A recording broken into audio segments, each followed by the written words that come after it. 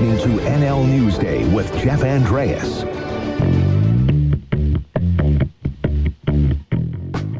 All right, you're listening to NL Newsday, and it is the last Wednesday of the month of August, and that means it is time for Radio NL's Community Town Hall, brought to you by the Vic Downtown.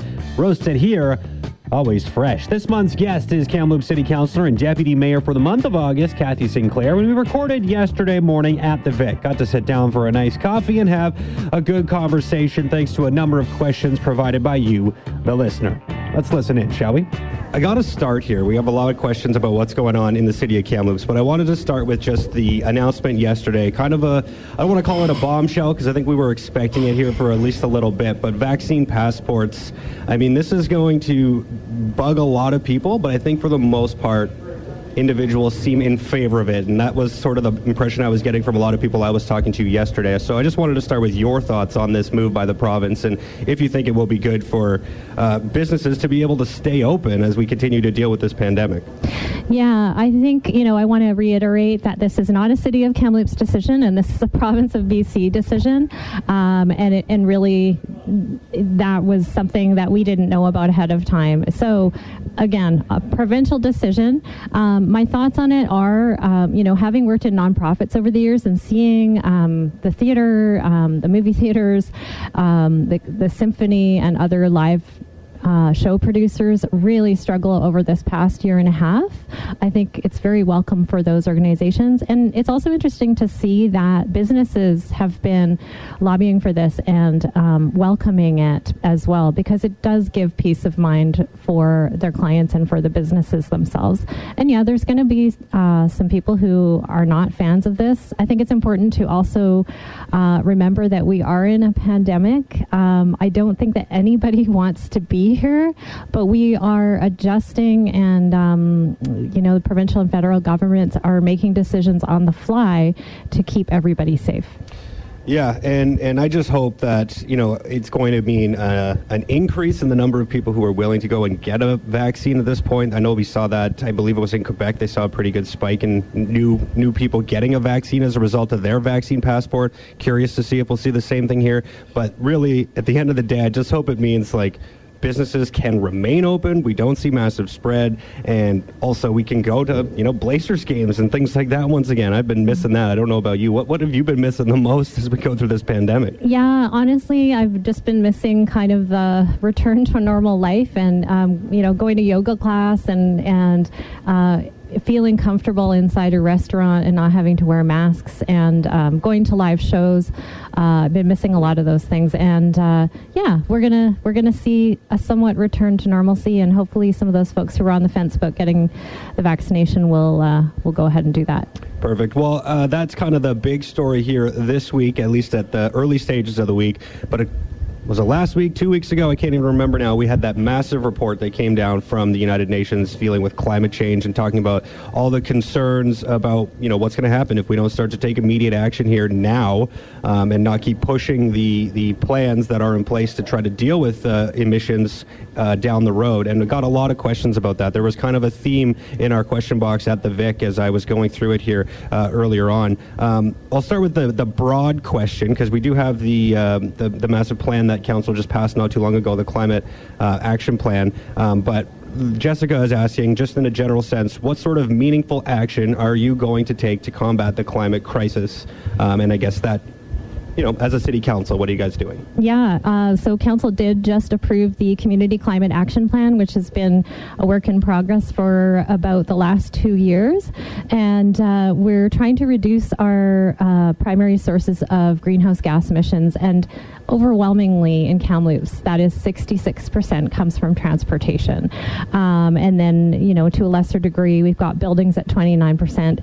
And at the very bottom of the list is waste decomposition at 5%. And I always find that kind of ironic, because when people think about going green, they think about recycling, for example. But really, that's not where you're going to make the biggest impact. Where you're going to make the biggest impact is through non-fossil fuel powered transportation. So council has put together this plan where we are going to be reducing GHGs by 80% by 2050 and by 30% by 2030. And some of those action items are low carbon development, a car light community, zero emissions transportation, zero carbon homes and buildings, and then we sort of go on from there. But a big part of that is municipal climate leadership. We need to practice what we preach. We need to ensure that our city vehicles are green to the greatest extent possible, and those are the action items we're taking at the city level. And I always, I'll say to folks when they'll push me on, what is the city doing? What is the city doing? Well, in the meantime, every individual can be doing a whole lot. And I think that sometimes we forget that. We're waiting to be told what to do. But, whether it's composting or taking the bus once or twice a week or whatever it is, it all makes a difference. And I know it's overwhelming and sometimes we feel like it's insurmountable. But I truly believe those smaller actions make a difference. Well, you brought up composting, and I know the city's looking to launch that pilot here. I think it's September, right? I believe is when it is set to launch. So that is one thing I know a lot of residents have been calling for. That's coming down on an individual level. I guess how quickly do you think, assuming it goes smoothly, could we see that as a program be available citywide? That's a good question. I think it will depend on how the pilot goes. Part of the issue with our organics pickup program is that we don't have anywhere locally to allow the compost to break down. And so there's sort of some factors that are unknown right now. Again, waste decomposition is 5% of our GHG emissions. So is that where we should be focusing all our energies? I would say no. Maybe building the bike network and ensuring that we have effective transit are even more effective. You brought up active transportation there as well. I do see a few questions in relation to bike lanes, some specifically talking about downtown and the North Shore. This isn't a very bike-friendly city, right? Because it's so hilly.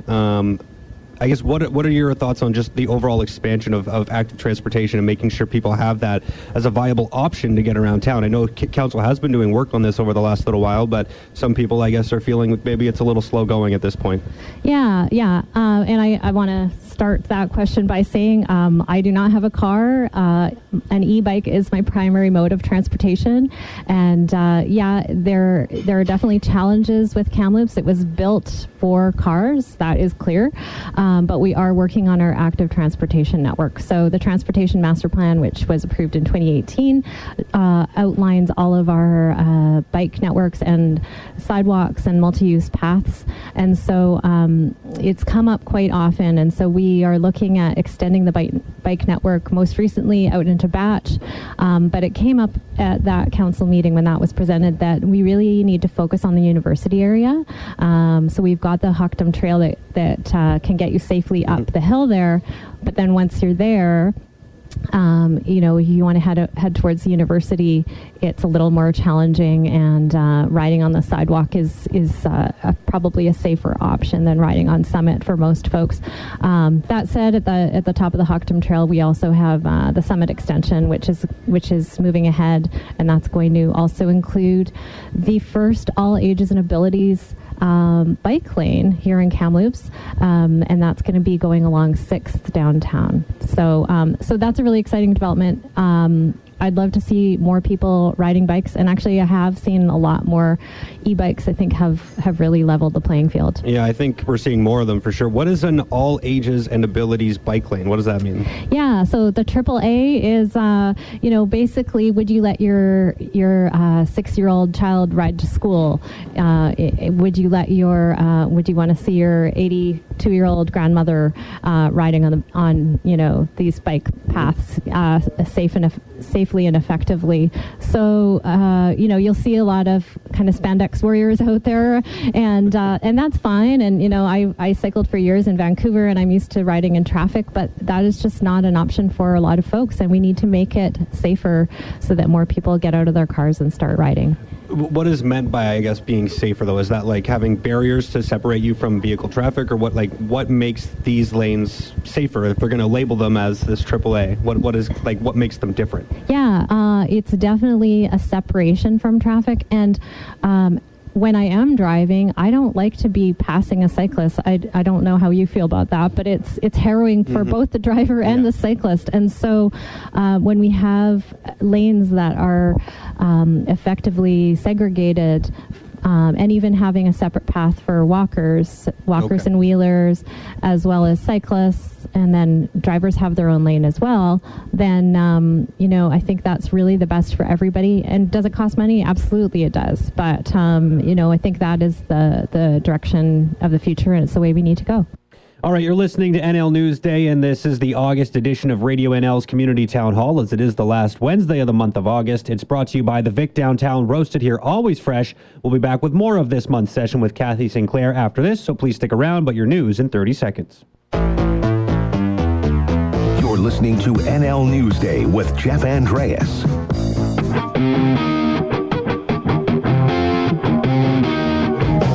All right, thanks for tuning in to NL Newsday, and it is the last Wednesday of the month of August, so it is Radio NL's Community Town Hall, which is brought to you by the Vic Downtown, roasted here, always fresh. This month's guest, Kamloops City Councilor and Deputy Mayor for the month of August, Kathy Sinclair. We did record yesterday morning at the Vic, got to sit down with her and have a coffee and have some good conversation. So let's get back into it here with a question from Laura Douglas, who was asking why there is not a pedestrian-controlled light at 4th and Battle across from the Y. She says she swims there several times a week. She sees close calls happen quite often between vehicles and pedestrians. So I expanded this question out a little bit to ask, what is the way for people to bring forward these types of concerns, and then how does council address them? Our traffic engineer would be looking at things like that, but the simple answer is that there is no pedestrian-controlled traffic light at 4th and Battle, probably because nobody has asked for it yet. And so the best way to get your request in to council is citycouncil@kamloops.ca. You can email that. It goes to all of Mayor and Council, and then we will take it from there and forward it on to staff. And you can also phone any one of us. Our numbers are pretty freely available. So that's the best way. Start with council, and then we'll take it from there. Perfect. I think that's good advice for Laura right there. Kind of sticking with, I guess this is climate change or climate adaptation. I don't know what category you want to put it in, but Val is asking, what are some of your ideas for the greening of Kamloops? Like, this is a pretty brown city for the most part, right? I know last summer was pretty green, but that's because we had a kind of an unprecedented rain season in the springtime. But, is there a plan to maybe increase the tree canopy? I mean, people might even be nervous about that given the fire situation is adding more fuel to the area. But is there a plan to try to get Kamloops to be a little bit more green, I suppose? Yeah, and that's actually been in the works for quite a while. We are increasing our tree canopy. We're applying for grants whenever possible to be able to have the funds to do that. It's already in the works and in the plans. I think it's an important thing to think, if we're going to green Kamloops, that's great, but Kamloops is not Victoria, and our water supply is different, and I think the best thing to do, the best way to green Kamloops, is to have a balance of natural vegetation. We don't want to be planting a whole lot of things that don't grow here naturally, because it's going to increase our water usage, and that has its own impacts. Okay, since I did mention the buzzword fires there, let's go to a question from Rowan Barker here. He's asking, and this is again a very general question, but I think a lot of people just want to know, what is the city doing in terms of plans for fire implements into the future here? Yeah, so we do have fire mitigation initiatives that are ongoing, and we had a presentation at the Development and Sustainability Committee meeting about 2 months ago now, and one of the important things to remember about our fire mitigation is that we have a very short season, so we can't do any preventative burns until the ground freezes, which is November. So we only have a short window from about November to March that we can work with. We have about a budget of about $250,000 a year. This year it's a little more. We have $415,000 for this year for fire mitigation efforts. I think it's really important to increase that amount and focus on the highest risk areas, which right now include Kenna Cartwright and Juniper Ridge. And yeah, we need to do everything we can to reduce the risk of interface fires. And another important thing to mention is we do have Fire Smart programs, and so Logan Lake got a lot of kudos for their, Fire Smart initiatives, which really contributed to their success in this interface and wildfire situation they were in. The city of Kamloops has had that available to residents for years, and before the fire season this year, the KFR mentioned that we have very little uptake on our Fire Smart initiative. So there's no cost to residents.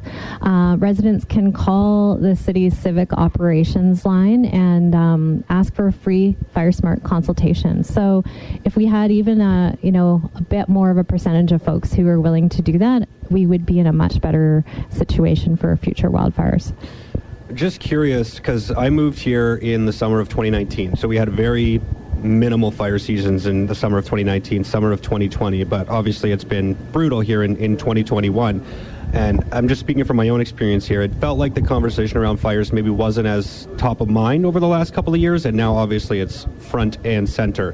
2017 was a bad year, 2018 not a great year, but I'm curious if the conversation remained heightened over the last couple of years, or if maybe it was just happening behind closed doors maybe, so it wasn't quite as public. Like, was there still an emphasis on trying to help with the fire situation, making sure Kamloops was protected, making sure people knew about the fire safe programs? Was that all happening, or was it maybe just a little quieter? Yeah, I could see why you might perceive it as a bit quieter. Fire Smart posts were going out on social media all the time, and I think it's natural to not be thinking about fires when you're not in the situation, but I think we can learn from this summer. And one thing that I would like to see is before every summer, making sure that we get people on board with thinking about have you got your emergency kits ready, all of that stuff. It's hard to get folks to read those things and to think about those things when they're not in the moment, but if we can remember this moment, and right now it's blue skies and it's lovely temperature, but we just suffered through a really difficult summer. So if we can remember that into next year, I think we'll all be better off and better prepared. I hope we all remember that going into next year. That's for sure. And you say, I hope we learn from this season. Well, I think we better learn from this season, from a provincial standpoint anyway. I won't get into that at this point in time. I wanted to talk a little bit here about social issues. That's always been a massive theme. Whenever I've done these town halls, I believe this is number 6 now, and people want to know what's going on to help address the homelessness, the addictions issues that we're seeing on our streets. And it feels, as we get deeper into summer almost, it gets more and more visible. There's a lot of conversation happening, but people want to see action. And it's really complex. I know there's no silver bullet solution here. And each individual person has their own individual needs on how they're going to be able to recover from the situation, right? But I guess we'll start with kind of the broader picture here is how can we really help to get people the help they need and not have them, sitting out on the corner at nighttime, and, people are not wanting to see those individuals out on our street. They think it makes the city look ugly, and I totally get why they come from where the position comes from. So how do we help people in a more streamlined fashion to actually get them off the street and into a real place where they're going to get some help, not just being housed? I think a lot of people are being housed, but they're not necessarily getting treatment. Yeah, and I think you're right. A lot of people are being housed, but our point in time count from this past April also shows that we have about 97 people estimated, and there's probably more, who we literally do not have beds for. And to me, that's completely unacceptable. We've made a lot of ground. We've gained a lot of ground in Kamloops. We've increased the number of long-term social housing, for example, Spiro House on Tranquille, which is run by Ask Wellness.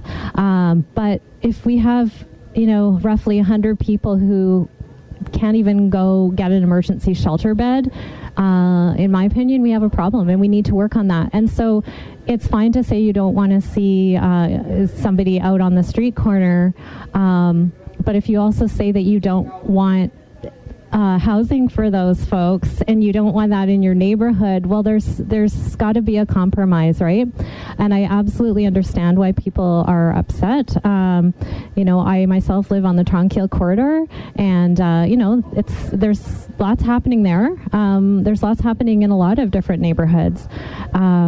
But until we can get the provincial and federal help that we need, and we can see some changes to our judicial system, I honestly don't know if we're going to see a lot of change. There are folks who are born with conditions like FASD, fetal alcohol syndrome. Jail is not the right place for those folks. They need proper care, and at this point, they're not getting it. And that's why council continues to lobby for the proper supports, for addiction support, for mental health support. There are folks who are not going to be quote unquote, contributing members of society in the way that you or I might define it, right. But their lives are valuable, and they need proper care. And that's really why back in March, as I'm sure you have discussed a lot, council had a special meeting, and it went on for many hours, and we talked about these issues, and we talked about how are we going to, short term, we're providing some day spaces, places for folks to hang out, and with the idea that they will get connected with some of these shelters, some of these addiction recovery services and mental health recovery services. We've increased our security out there. We've increased, lobbying the province and really pushing for complex care beds. There's folks who are living in poverty, they have addiction issues, and they have physical and mental health issues. And so it's pretty hard to get ahead when you're facing all of those challenges at once, and we need to ensure that those folks are cared for. And that is not a municipal government. Traditionally, it is not in charge of that. So that's why we're really pushing the province. I believe it was at that March meeting that you mentioned that council wanted to put forward a request to Housing Minister David Eby. Thank you, David Eby. And I don't know if that request was ever granted. Did you guys ever get a chance to actually meet with him? Because it was almost right before fire season started that request went out, and then we kind of got distracted by other things. We did get distracted. It's been a year of distractions, unfortunately, between COVID and wildfires. So I'll have to follow up with staff on that. I'm not sure where that's at right now. Okay. We did get some questions here, too, and this is falling in line about, police visibility on the streets. Someone asking specifically about downtown. Of course, we are downtown here right now on 4th and Victoria, so I'm not surprised we see sort of a theme about downtown Kamloops. But in general, is police the solution to any of this? Because I don't know, patrols on the street. One thing I always think is like having like beat cops, people walking around on a frequent basis to build relationships with those that they're being, picked up all the time. I think that might go a long way, but do you think having more police presence is in any way a solution? Because clearly some people want to see that. Yeah, that's an interesting question, and I think the role of the RCMP is to apprehend and to enforce. It's not necessarily the preventative stuff. With a limited number of resources, their efforts are best spent in more high impact situations, in my opinion. So that's really why the city has transformed its bylaws staff into the community services officer, and that's exactly what the intention is. By next month, we should be fully staffed 24/7, so we will have community services officers strolling the streets and doing that preventative stuff, building those relationships with street-involved individuals. And I think that's really important that, especially around the mental health stuff, Superintendent Leckie himself will say police are not trained to deal with mental health calls, and that's often when folks will call in when there's somebody in distress because they don't know who else to call. And I think that's where our community services officers can step in. I would love to see a mental health outreach team where you can actually call a number and have a social worker show up. Car 40 is one example of that, although it's, the hours are very limited right now. And from what I've understood from Interior Health, it's simply because they can't find a psychiatric nurse coverage for a 24-hour coverage. But Car 40 is where RCMP and trained psych nurse go out together to attend a mental health call, and that's great. Let's say from 9 to 5, which is currently staffed. Yeah. But that is not when a lot of the mental health calls are happening. And, I've got mental health issues in my family. I think we probably all have somebody near and dear to us who does, and we need to ensure those folks are cared for without the stigma. How frustrating is it? Like, we've been talking about Car 40 since I can remember at this stage, and we've been pushing for it. We've been asking Interior Health, we've been asking the Ministry of Health, like, can we see an expansion to this program? And is it really like what you said there? They just can't find the staffing, or is it the funding? I mean, I've heard more of the funding side of things, and there's sort of a lack of interest, I suppose, to expand that program based on just the limited budget that these ministries have. But is it staffing? That's what you're hearing now, too? Because that's kind of new for me. Yeah, I have heard staffing is an issue, and finding a psych nurse who wants to do night shifts, for example. We're hearing about other staffing issues with RAH right now as well. That's big in the news at the moment. So, I think the funding could be found if the staffing was available. Personally, I know in other cities, though, they do have like a mental health outreach van, and that's it goes through a social agency who puts that together. So maybe we'll see something like that coming in the next couple of years. I sure hope so, because we do have issues that we have to deal with. Another thing to mention, though, is we can't force people into treatment, and I know some folks would like to see us, take people who are, facing substance use addiction and check them in somewhere and get them all healed and healthy. And it's a great idea, but I don't know how you feel about somebody telling you what to do, Jeff. I personally don't like it very much. Depends on what they're telling me to do. Exactly. So I think that's really where the relationship building comes in, where, we need to build those strong relationships and build the trust with people, and know that one time through addictions recovery or detox program is great, but sometimes it takes people 10 or 15 times to go through recovery, and that is just part of the process. And yeah, it's frustrating, but that's where we're at. I guess with the community service office program, as bylaw switches over to that, and it started at the beginning of the year, we're I guess 8 months into it now. You guys had that presentation that was made to council just last week about some of the calls that they are dealing with on a regular basis. I believe it was 11,000 calls, something along that line, for mental health issues, I suppose, or social issues on our streets, and that's just within the first 7.5 months, I suppose, total.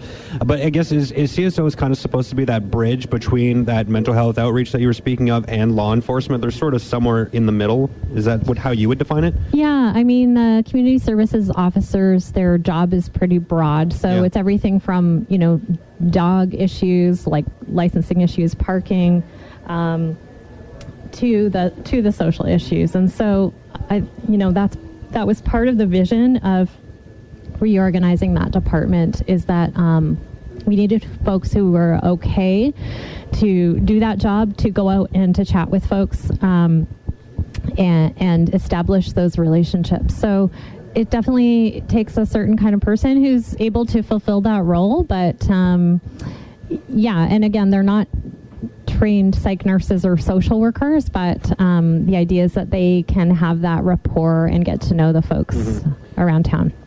All right, you are tuned in here to the August edition of Radio NL's Community Town Hall on NL Newsday. It's brought to you by The Vic Downtown, roasted here, always fresh. We'll be back with more of this month's session with Cassie Sinclair right after this, so please stick around. This is NL Newsday with Jeff Andreas.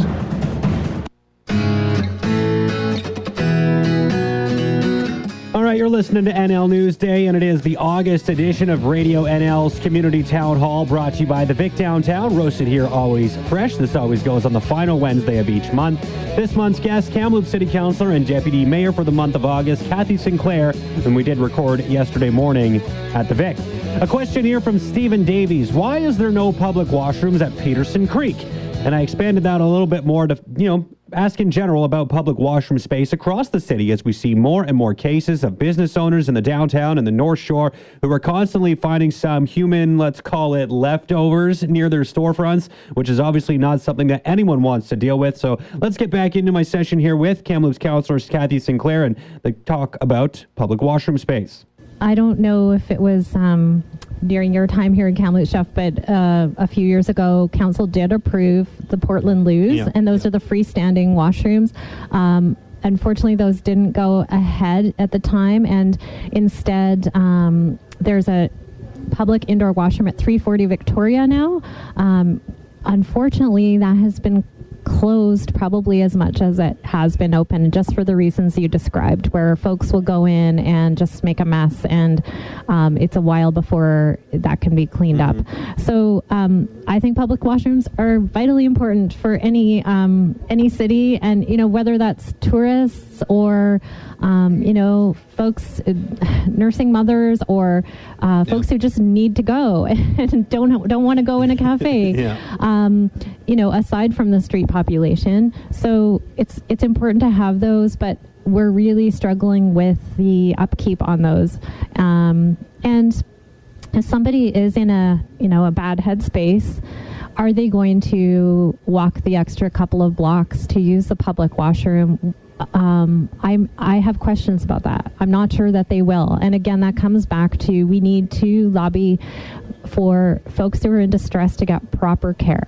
I did want to get into the federal election here just briefly, because there's a lot of these issues that, when we talk about them, they require senior government funding. And when we're going through an election period, oftentimes these are opportunities, I suppose, that you can kind of seek to have those promises made, right? Because people want your vote. This is an opportunity to say, this is what we're looking for in order to give you that vote. Is this federal election maybe an opportunity, or do you view it as something that could benefit Kamloops? I won't get into the timing of the election. We won't talk about that. I won't get to your personal opinions on parties or anything. But do you view this as potentially something that could benefit our community once this thing is over? I think that it's always an opportunity to lobby different levels of government, provincial and federal. Unfortunately, the timing of this one it's very short timeline. And so, I know you didn't want to talk about the timing. I think for us here in the interior, it's a little bit tough because we've just gone through a whole wildfire season. Folks have lost their homes and all of that stuff. So timing-wise, it'll be interesting to see what the turnout is. That said, personally for me, I would like to see climate change and reconciliation as the top two issues. I think that those are the most vital issues of our time right now. You brought up reconciliation, and I didn't see any questions this month, but I have had them in the past. It's a challenging one for sure for municipal governments, I think, to try to handle and figure out what can we do. I think a lot of it probably has to fall on individuals. Like you mentioned, when we're talking about climate change, people are always waiting for the government to take the lead. Well, what can you do personally to make a difference? But that said, what can the municipality do to sort of take a leadership role in rebuilding those relationships? Yeah, I'm really proud to be with the City of Kamloops. We have a very strong relationship with Kamloops Tessquatmik, and Mayor Christian and Cookbee Casimir work together on a regular basis, and I'm also the co-chair of the Cultural Heritage Working Group, along with Councillor Thomas Blank over at Kamloops Tessquatmik, and we are looking at some of these issues.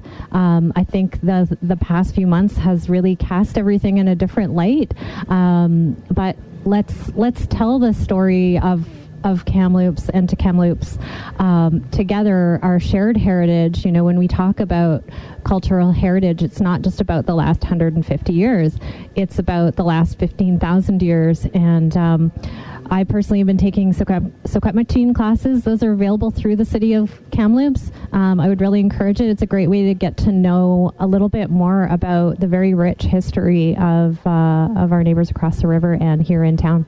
I think that kind of exhausts my question list for the time being. I know there's a few I didn't get to because I didn't totally understand them, but maybe there's something you wanted to touch on that we haven't gotten to yet? Gosh, well, we've really covered the whole gamut. I think it's probably good to mention again, if you want to see a public washroom in Peterson Creek, if you have requests, send an email to City Kamloops or City Council at kamloops.ca. Again, the fire smarting is another big one. So contact civic operations at kamloops.ca or give us a call.